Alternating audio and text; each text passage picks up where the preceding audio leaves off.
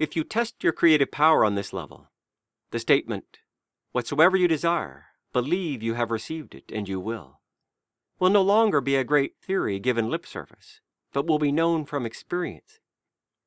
Believe that you are the man or woman you want to be.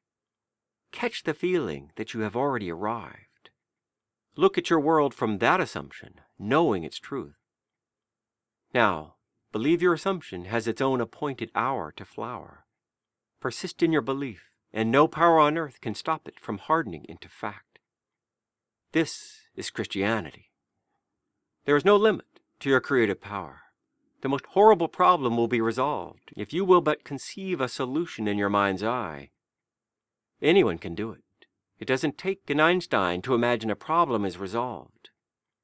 Do not limit your creative power by determining the ways and means for it to come about, for imagination has at its disposal ways that are past finding out. Do not be concerned as to how, when, or where. Only the end.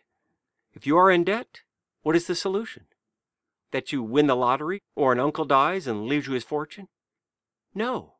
The end is that you are debt-free. How would you feel if all your bills were paid? Assume that feeling, and let imagination harden that feeling into a fact.